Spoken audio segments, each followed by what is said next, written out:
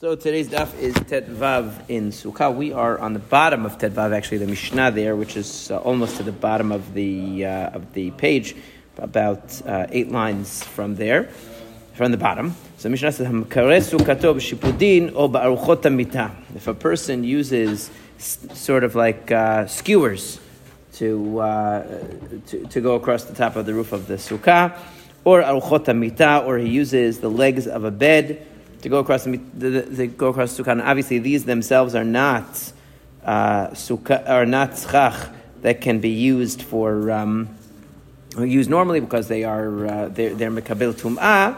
But you're using it to support the tzchachim. Yesh revach benehem kimotan kshera. If there is a space in between these non-kosher sticks that are going across that is equal to the amount that is in between. In other words, for every one stick going across of non-kosher, you have the equal volume of empty space, and then another stick, and then empty space, and another stick, empty space, and then in that empty space you fill it with real schach, so then you're going to be okay, right? If a person, as we saw before, digs into a pile of, let's say, leaves or whatever it is, and tunnels in a sukkah from there, it's not going to be considered a sukkah. And the reason we said was because schach wasn't placed on it. It has to be ta'aseh v'lo menasui. It has to be that you placed schach on top, and not that the covering came to be in a backwards manner, that you you tunneled in and you were left with a roof. So the Gemara says, so seemingly our Mishnah contradicts a teaching of Rav Huna, the son of Rav Yoshua, in another context. Now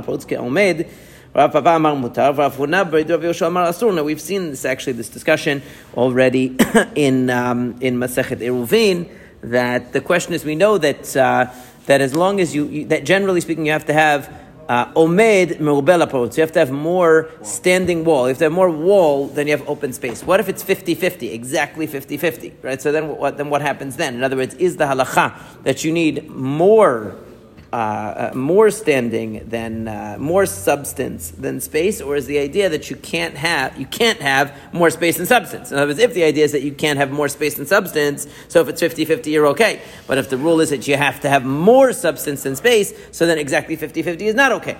All right, so that's and here we had Rav Papa said it's okay to have exactly 50-50, meaning as long as you don't have more space than solid, you're okay. If you have, let's say, a wall made of sticks put in the ground, spaced between, the space between each one is a small space, right? So you count them up and you have exactly 50% is enclosed, meaning they're solid, and 50% is space. So Rav Papa would say that's okay because you don't have more space than solid. According to Rav Huna bar Rav Yoshua, no, because you have to have more solid than space. Okay? Now our Mishnah seems to suggest that Rav Huna, the son of Rav Yoshua, is wrong, because our Mishnah says that if it's exactly, in other words, the space between the non-kosher schach that's going across the top of the sukkah is exactly the same as the non-kosher schach itself, because it says im yesh benehen kimotan. If the space in between them is equal to them, in other words, it's exactly 50-50,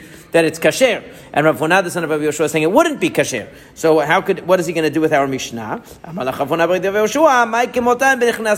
means is benichnas v'yotzei. It means that a person doesn't put exactly 50-50, a person puts a little bit more than that, so that it comes, in other words, the space in between these staves that are going across the top of the sukkah is not exactly equal to the number, to the volume or the space taken up by the non-kosher schach. It's a little bit more, really, because a person wants to have the ability to take the kosher schach on and off with ease, and put it in with ease, take it off with ease, so it's going to be a little bit more. So since it's going to be a little bit more, that's why you actually technically have more kosher schach than non-kosher, because it's not exact.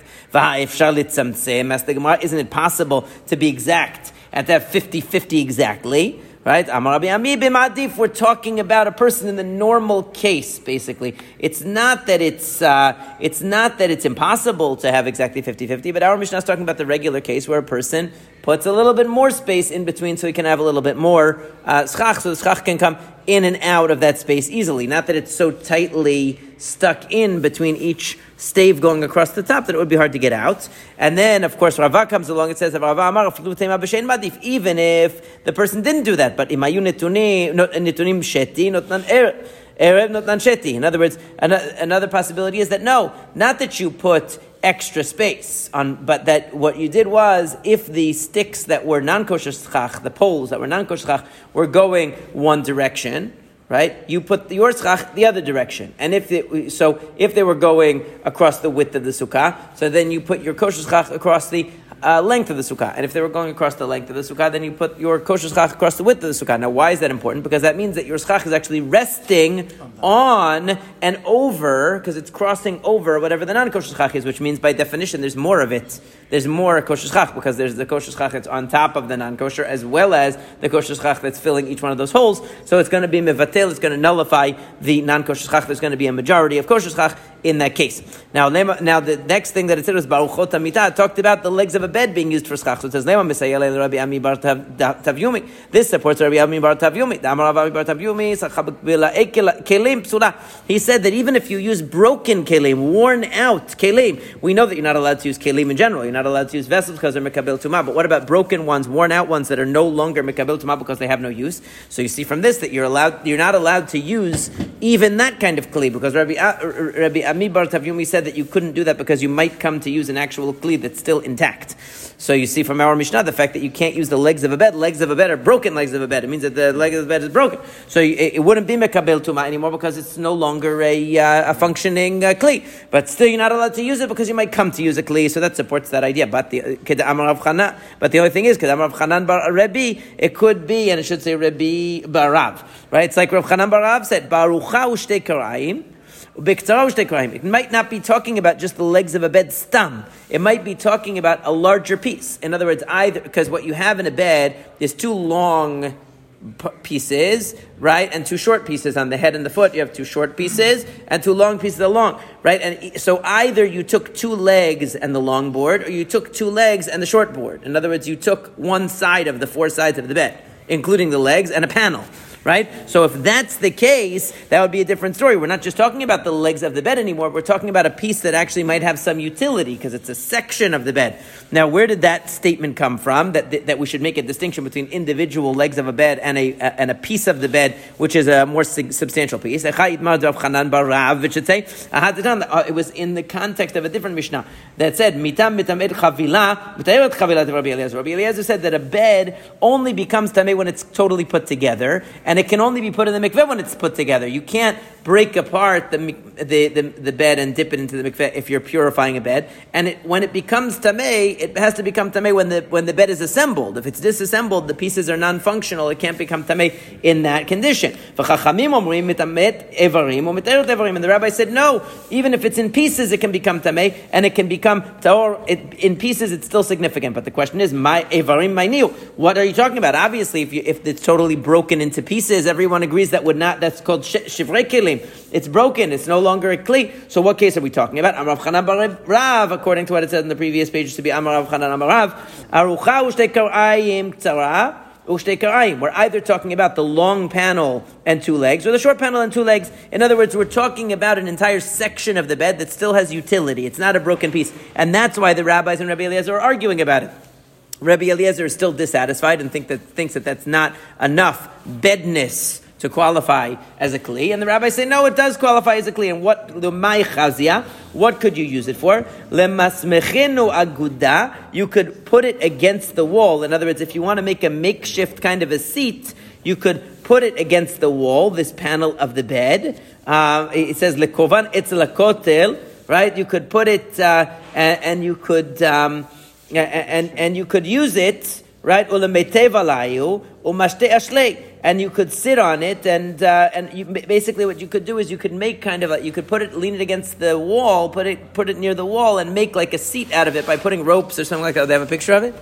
Oh, nice. Okay, yeah. You can use half of the bed, right? You can use half of the bed by using ropes by putting against the wall. So it still has utility. It could still be a half of a bed. Actually, you have to add a little bit to make it function, but it still is considered a significant item. And that would be, I guess, the machloket between Rabbi Eliezer and the Chachamim. That the Chachamim are saying that the Rabbi Eliezer is saying that since you have to do an additional, you have to add something to make it functional, it's not really complete. And the Chachamim are saying, no, it is complete because you would want that item for its own sake. So either way, what that means is that we we look at we look at also what it's talking about that is pasul on top of the sukkah, not broken pieces of a bed. Maybe broken pieces of a bed would be allowed, but we're talking about an entire section of a bed. However, the halacha actually follows Rabbi Ami bar Tavyomi that we don't use even worn out kelim that are no longer functional because you might come to make a mistake and use actual kelim. I don't know. I have to go to a big mikveh. Yeah, the big mikveh. Yeah. Now, Gufa, we go back to what we said before. If you use worn out kelim, it's no good. What are we talking about? We're talking about basically cloths that have less than 3 by 3 tefachim left. What they would do is they would cut pieces, like people sometimes do today. They take old shirt and they use it as a rag to clean things, old towel, they make it into a cleaning thing. So they did that also. They would cut it into small pieces and it would wear out eventually and then they would throw it away. So a very small rag that's made, let's say, from some substance, something that is obviously gidulei karka would have to be something that grew out of the ground to even be considered, but the point, what? Yeah, like cotton, yeah. But now it's become worn out. It's not functional anymore. It's less than 3 by 3, right? So, which means that what? That delach chazyan lo la'aniim v'lo la'ashirim. It's not large enough to be used by not by wealthy and not by the poor. In other words, nobody really is going to use such a small rag anymore because it's too small, and therefore. But he's saying that you still can't use it as schach because it is, and it's talking about 3 by 3 etzbaot, by the way. It's not talking about tefachim because I would say shlosha. So it means 3 by 3 finger breadths. So it's this thing, finger, right. So it's very small. So the point is that since it has no utility, you might have thought that it's lost its utility, and since it comes from material that comes from the ground, maybe you'd be able to use it as schach. And he's saying no, because you might come then to use something else that is a kli. Tanya kavati de Rabbi Ami bar Tavyomi. There's a support of Rabbi Ami bar Tavyomi. Machatzel shel shifa v'shel gemi. These are different kinds of reeds that they would make mats out of. Afal pisha nifchatu. If you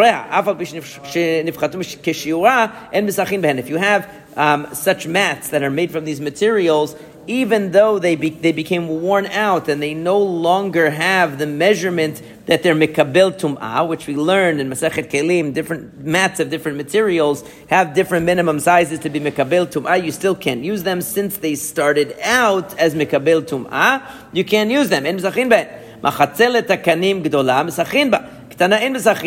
you have we're going to learn more about this later in the Gemara, but basically a reed mat that is a large one you can use for schach, but if it's small you can't use it. And the reason is because the large ones were usually not used for sitting or sleeping on. They were usually used for schach or some other purpose like that. The small ones were usually used as a mat to sit on or to sleep on, and therefore they are considered a kli and they can't be used. Rabbi Eliezer says no, even the large one you cannot use because it is mikabel tumah, because really even that kind of a mat, it's only a difference in quantitative size, and therefore we're not going to make that distinction. We're going to say that that's also mikabel tumah, and that a person might be a large person. They want a bigger space. They want a bigger mat to sleep on. It's still primarily made for sleeping, and that's why you're not allowed to use it on top of the sukkah. There is like coverings for sukkah. That's made for schach, but it's literally made for schach. We're talking about things that the Gemara is going to talk about it later. What are you when you don't know, when it has no defined purpose? What do you assume about it? What do you assume about it? In other words, let's say you went to Home Goods or some store that sells or Bed Bath and Beyond, I don't know, and they sell some reed mat. I don't think they do, but let's say they did. So you would assume that probably it's for, I don't know, the bathroom floor, or maybe it's for taking a nap, or something like that. They're on it on the floor. That's what you're going to assume. You're not going to assume it's for covering a roof, right? So they're saying, what do you assume they're made for? Stam.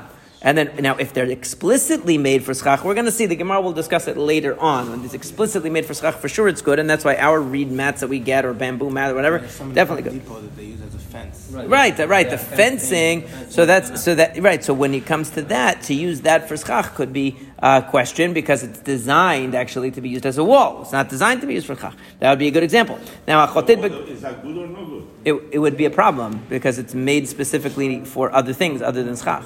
If it could be used for many purposes. Right, but since it's a kli, it's not about its respect. It's mikabel tum'ah. If it's made to be a wall, it's made for a kli. So then if it's made to be a kli, then you can't use it as schach because it's made for a kli. It has to be either not made for anything, meaning it's just branches, or it has to be something that was made for schach. But if it's something which is made for sleeping, like it's saying here, a mat that's made purely out of things that are good for schach, but it's made for sleeping on the ground, and so it's a kli for personal use, you can't just use it as schach, not because of respect, because it's mikabel tumah, because it's a kli. As opposed to something that's just made for covering, which is not a kli. It wouldn't be considered a kli, because it's not a kli. The definition of a kli is something that is used for a human action, like sleeping, cooking, fixing stuff, and so on. Anyway, achoted begadish. A person digs a tunnel into the pile of leaves. Amar Rav Huna, lo shanu ela she'en sham chalal tevach b'meshech shiva. Aval yesh sham chalal tevach b'meshech shiva, harei zeh sukkah. He's making a distinction here. He's saying, if this pile of leaves had an airspace inside, even before you started tunneling, right? Let's say this pile of leaves had a tefach of height, 7 tfachim in, right? So there was a little tunnel in there already, and all you did was you opened up the rest of it to make it livable for you. You made it higher. You made it 10 tfachim high because it would have to be 10 tfachim high to be a sukkah. But it already had a tefach, then it would be kasher. If a person digs into a pile of whatever it is, material to make a sukkah, how is this sukkah? It could be a sukkah. Didn't we learn in the Mishnah that it's not a sukkah? This supports what Rav Huna said, that there's a distinction. That if there was already, now what's the difference? Because if you think about it like this, what's the problem with tunneling to make the sukkah? Because you didn't put schach. In other words, it wasn't schach before. Now that you're going in, you're making the schach by making the walls. You're not actually separately making the schach. But if from the beginning, when the leaves were piled up, there was an airspace, so there was always an airspace of a tefach under there. Okay, there was always an airspace of a tefach. So that pile on top was always functioning to cover that tefach of airspace. So now all you're doing is making it a little bit taller. So you didn't make it into a covering through your digging. It was already a covering, just of less space. Only a tefach in height and 7 tefachim in length, right? And you're expanding it to make it 10 tefachim in height. But it would be considered an ohel for other halachic purposes. For example, if there was a part of a dead body under there and some other vessel under there, it would become tamei because there's an ohel of a tefach. And ohel is defined as covering of only a tefach of height. So therefore, since it's considered ohel already, your expansion of it isn't a problem. So this would be an example. For instance, this would suggest that let's say you had a sukkah that you made and it was only 8 tefachim tall. Right, I'm just giving an example of how this could be lemasa. It was too short. Now, obviously, that's already too short, but it's already so short it's hard to imagine. But let's say at 8 tefachim, you wouldn't have to, according to this, and you put the walls, and now you already put the schach on top. According to this, you wouldn't have to now take the schach off and extend the walls and then put the schach back on, because since when you put the schach back on, it's serving to cover an area where it's considered an ohel. All you have to do is extend the walls and make them a little taller. Support them on something, make them a little taller. But you wouldn't have to redo the sukkah. It's not considered that you made the covering out of making the walls. Okay, it's considered instead that it was a covering already, and you just had to make it higher. You just had made the walls higher, and that's the case here. Now, the Tanya. V'atanya, didn't we learn? Right. So there's a different version. Some brought this from the outset as a contradiction. That our Mishnah says that if you dig in a pile to make a sukkah, it's not good, and a Braita says it is good.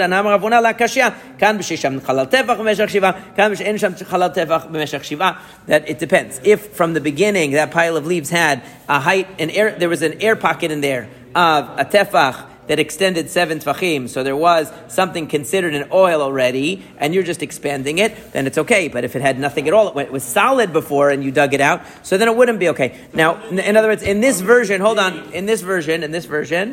The difference between the first version and the second version is in the first version, Rav Huna just came and said a qualification of the Mishnah, and then they said, oh, that's supported by the existence of this Braita, that there is a case that's an exception to the Mishnah. In the second version, somebody noticed the contradiction between the Mishnah and the Braita, and Rav Huna came and answered it with his distinction. And how would you know? Because you would see that there's a little thing in there. In other words, you would have to be able to tell. So you look at it, and there's a little part at the bottom that there's an air pocket that extends in. It's off the ground. So you would see it. If you don't know, then if you can't see to the center of the thing. So it must be that you're seeing on the outside that there's an area already. Let's say it's extended. It extends in 7 tefachim. It's off the ground.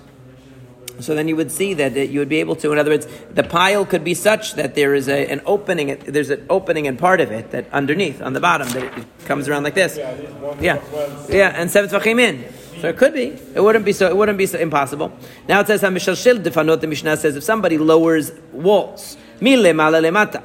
In other words, he starts making the wall from above and he goes downwards, working downwards, right? Im gavoa min arot shlosha tefachim psula. If it doesn't reach within 3 tefachim of the ground, then it's pasul. It leaves a space of 3 tefachim from the ground. It's no good. Milemata lemala. If you start from the ground and you go up, im gavoa asar tefachim kshara. Then as soon as you hit 10 tefachim, it's good, even if it doesn't reach the schach. In other words, if you have tall poles and the walls start from the ground, but they don't reach the schach, that's okay. But if you start from the top and you go downwards and you don't reach the ground, the floating mechitza is not okay.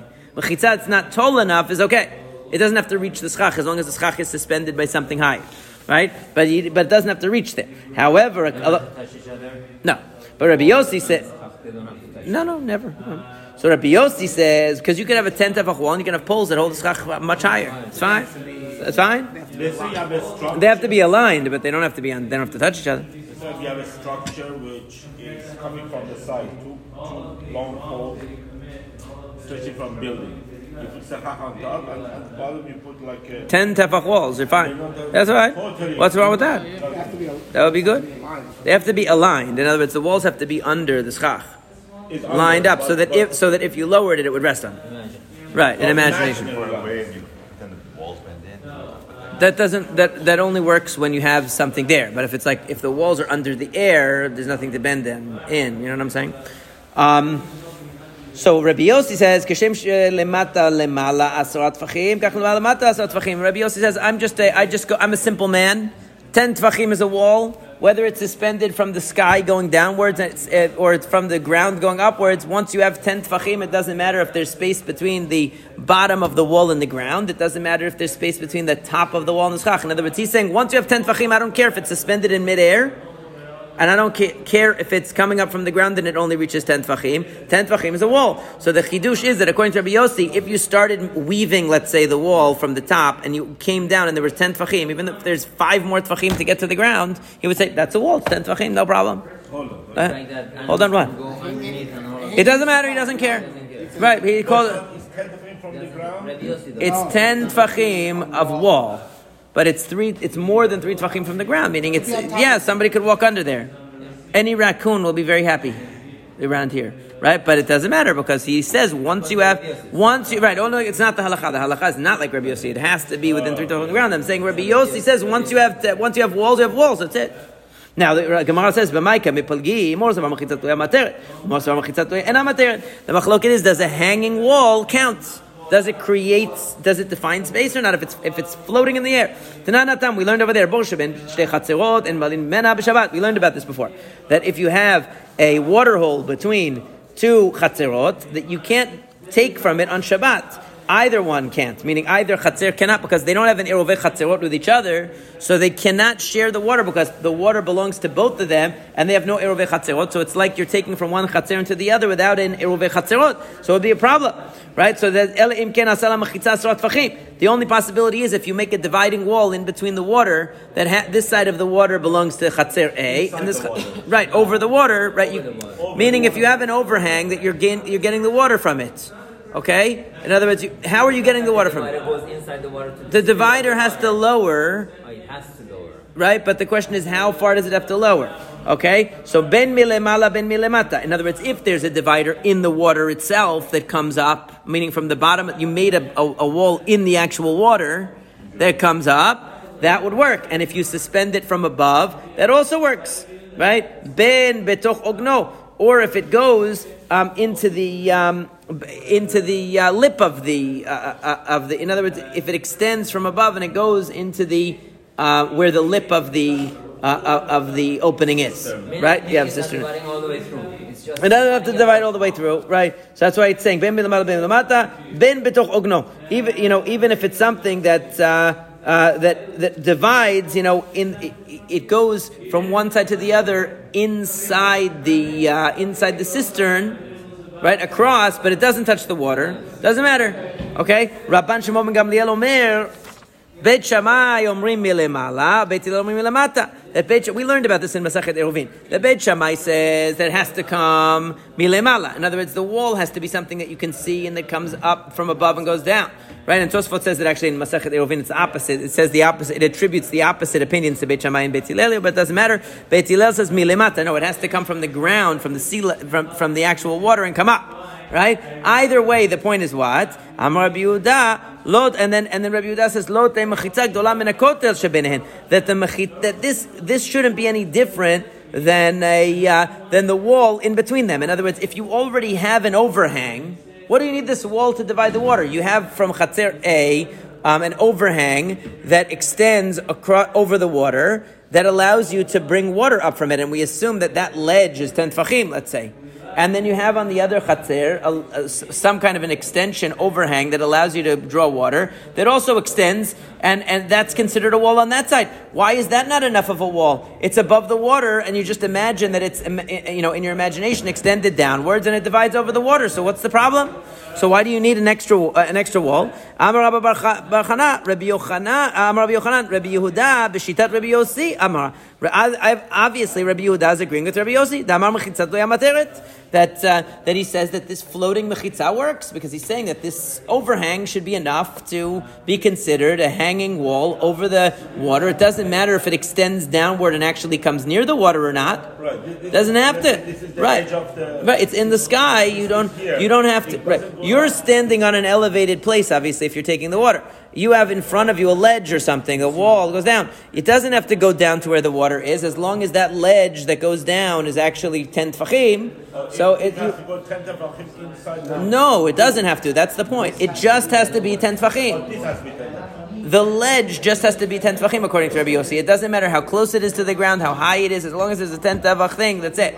That's the chidush. Well, it doesn't have to come near the water, according to Rabbi. According to what Beit Hillel and Beit Shammai are saying, it has to be close to the water. It has to enter into the cistern lip or but. This has to be 10 tefachim and doesn't have to come near. Doesn't need to go That's into water. That's milimata, yeah. Right? In other words, this partition has to be is milimala, milimata. It has to, but it's near the water, right? Yeah. This is. So either this would be the case that we're talking about, that it's not touching the water because the water. Right, but it goes inside. Right, the pool. it's inside. Right, it goes inside the pool. Oh, I see. Yeah, that's bitoch ogno. Right. So the point is that you have three possibilities. One is that it's coming from inside the water. One is that it's above the water, and one is that it's inside the lip of the thing. Right, but in all cases, it's close to the cistern. Yeah. Right, it's close to it. But Rabbi Yehuda is saying it doesn't have to even be close. Even the person who's in an elevated thing that's way above the cistern, since the wall in front of that he's standing on, let's say a balcony, it's 10 tvachim, it doesn't matter that the water's all the way below. It divides in the middle of the water. That's all. Yeah, exactly. That's it. It doesn't matter. Right, it will allow me to take water from my side because my side is divided from your side. Okay, so it sounds like Rabbi Yossi and Rabbi Yehuda agree, but it says velo. It's not true. Rabbi Yehuda savar like Rabbi Yossi, velo Rabbi Yossi savar like Rabbi Yehuda. They actually don't agree. Lo Rabbi Yehuda savar like Rabbi Yossi ad kam no kam Rabbi Yehuda hatam ela be'uvei chatzerot d'Rabbanan, because that whole issue with the division of water is all a rabbinic rule that eruvei chatzerot, that we can't share the same water because we're in different chatzerot, is rabbinic. So therefore, he's lenient about a suspended wall of halacha sukkah deoraita. Lo, but when it comes to sukkah, where it's a matter of a biblical mitzvah of whether the sukkah is kasher or not, there you have to have walls that reach the ground. And lo kama Rabbi Yossi, similarly, v'lo Rabbi Yossi savar like Rabbi Yehuda, and Rabbi Yossi doesn't agree with Rabbi Yehuda because adkan lo kama Rabbi Yossi achai la b'sukkah the mitzvah tasei, aval Shabbat isur skila lo. But Rabbi Yossi, when it comes to Hilchot Shabbat, would not be so lenient. In other words, you could argue, even though this halacha of Shabbat, of Rovei Chatzerot, is only rabbinic, the concept of Shabbat is a very serious capital punishment isur. So even though this particular application is not, Hilchot Shabbat is very strict, and therefore Rabbi Yossi might say, no, my whole idea about the suspended mechitza, I only said that about making a sukkah, but you can't use that and rely on that for any halachot of Shabbat. Right? So that's where... Why are we worried about it? What is it? There are two cases, and the question is, does the fact that... The question... Allowing the suspended mechitza to determine what's going on below. Okay, but what other cases? These are the two cases. The question is, what Rabbi Yehuda says about the water, does that necessarily mean he agrees about the sukkah? Does what Rabbi Yossi say about the sukkah necessarily means he agrees about the water? They're saying no, because Rabbi Yossi will tell you, I only said this about sukkah. I didn't say it about the water because the water is dealing with Hilchot Shabbat. That's too strict, right? And Rabbi Yehuda is saying this is only D'Rabbanan, but Deoraita sukkah it has to be more strict. So right, they would flip. They could flip sides on the issue. We can't use the argument because they're two different issues, right? But what about the story that happened in Tzipori? Whose opinion? We're going to see, right? Lo alpi Rabbi Yosef, alpi Rabbi Yishmael. It doesn't work according to Rabbi Yossi or according to Rabbi Yishmael, but rather Ella alpi Rabbi Yishmael, Rabbi Yossi. Because Tzipori was the neighborhood of Rabbi Yossi, and there was a situation there where they used suspended mechitzot on Shabbat. And you're telling me that Rabbi Yossi wouldn't agree with it on Shabbat. So how come they did it? Umay Maaseh, what was the story? The Kiyatar of Dimi Amar, Pam Achat, Shachuv lo eviu Sefer Torah of Shabbat. Once they forgot to bring the Sefer Torah to the place to read it on Shabbat. They forgot on Erev Shabbat, and they had an area that didn't have an Eruv. So what did they do? Probably, yeah. They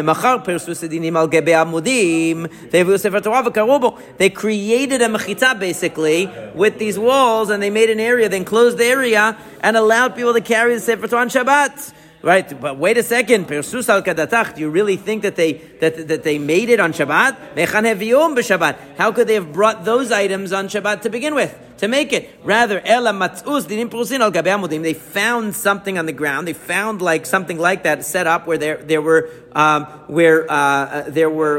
cloth extended from pole to pole to make walls, and they put that as the wall. And apparently that was a case where these the walls did not reach the ground. They did not reach within 3 tefachim of the ground, and they still allowed it. It wasn't Rabbi Yossi, it was Rabbi Yishmael Rabbi Yossi. So Rabbi Yishmael Rabbi Yossi maintains, presumably he agrees with his father that it works for Sukkah as well, and he applies it to Hilchot Shabbat. Rabbi Yossi was more conservative about that. He didn't apply it to Hilchot Shabbat. Rabbi Yehuda, who applied it to a D'Rabbanan, may not apply it to a Deoraita. Now, Amar Rav Chisda, Amar Avimi, Machatzelet Arba Umashu Umater B'Sukkah. You could create a wall of a Sukkah with a mat that is only 4 tfachim and a little bit more. How so? Mishum dofen. You could use that as a wall. Hechi avid, talele be'emtza, b'chol b'shoshal lemata, b'chol b'shoshal lemala. B'chol b'shoshal kilavud damei. Very simple. You have your schach up here at the 10 tefach line. Okay?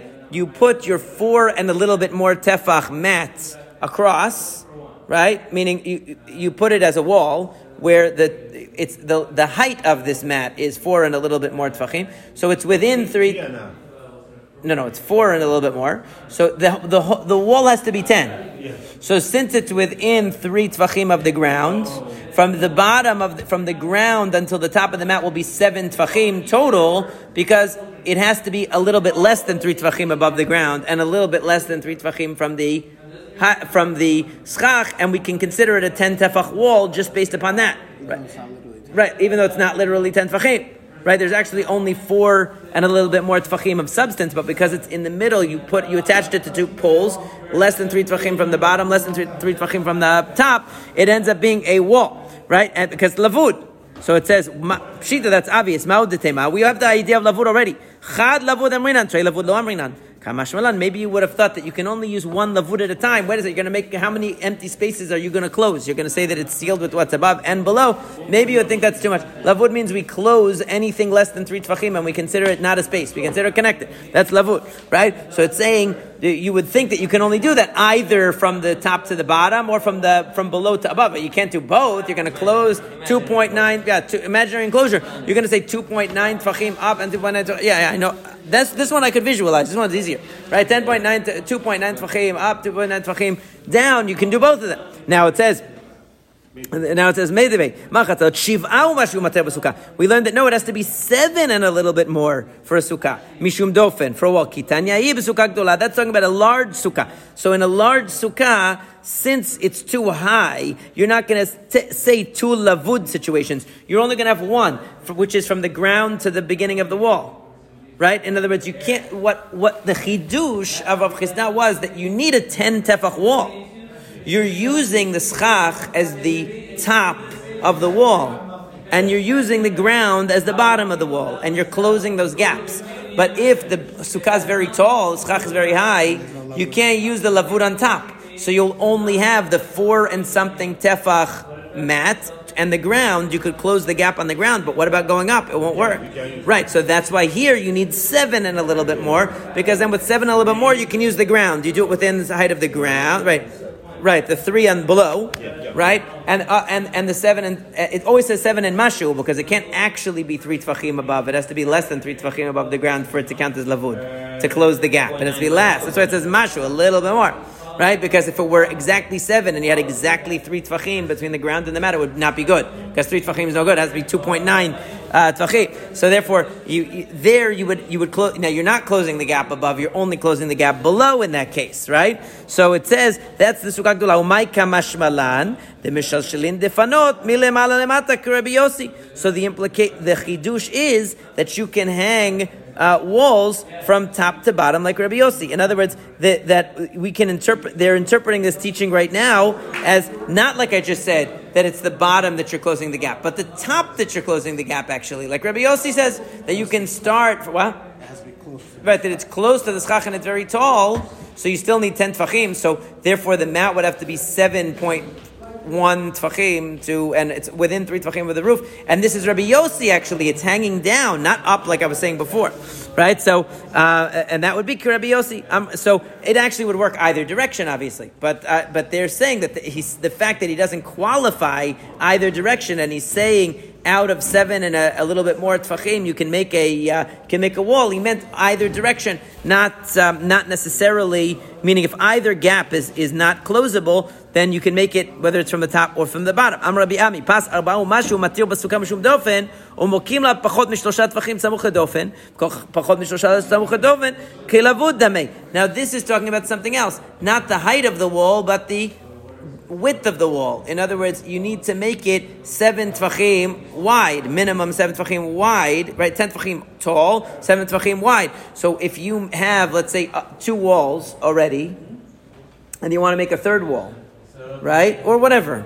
So what you do is, let's say over here, you can put a 4 and a little bit more tefach wall, width-wise, and you put it within 3 tfachim, at 2.9 tfachim distance from the wall that exists, so that the gap is considered closed. So now, magically, that wall, it becomes a 7 tefach wall, because it's within. So in other words, the point is that not only vertically does the idea of lavud work in the sukkah, but also horizontally it will work to close the gap on the side. Maika mashmalan. So what's the chidush here? We already know the idea of lavud. How many times do we have to learn it? Hakamashmalan shiur meshech sukkah ktana shiv'ah. The reason why they gave that example wasn't actually to teach you about lavud, because we know about lavud already, that you can close gaps that are less than 3 tfachim. The purpose of that was to teach you the length of the sukkah, because it mentions the numbers, that you need a board or mat or whatever that is 4 plus tfachim within 3 tfachim of the wall next to it, and that way you create a lavud horizontally. And in theory, you could also obviously create 2 horizontal lavud situations if you needed to, because we learned that you can do it on both sides. You can burn the candle at both ends, or close the gap on both ends. I thought even 1 tefach you're allowed to do. What do you mean? As the third wall. Usually, it depends on the case, but like if you have 2 parallel walls, for example, so you have to make, you can make you have to have what they normally do is they make a 4 tefach. They make a tzrat petach in that case, if it's horizontal. If it's parallel, right? If you're making the third wall, so they would make a 4 tefach piece and a tzrat petach also. I mean, we discussed the whole question. Do you need a tzrat petach if you do that? If it's an L shape, do you not need a tzrat petach in that case? That was a whole discussion. But definitely it's considered a solid wall to do that. So if you had an L shape and you just wanted to make a little bit on the other side, you could put a 4 tefach there. It's considered a 3 walls in that case. On a balcony where the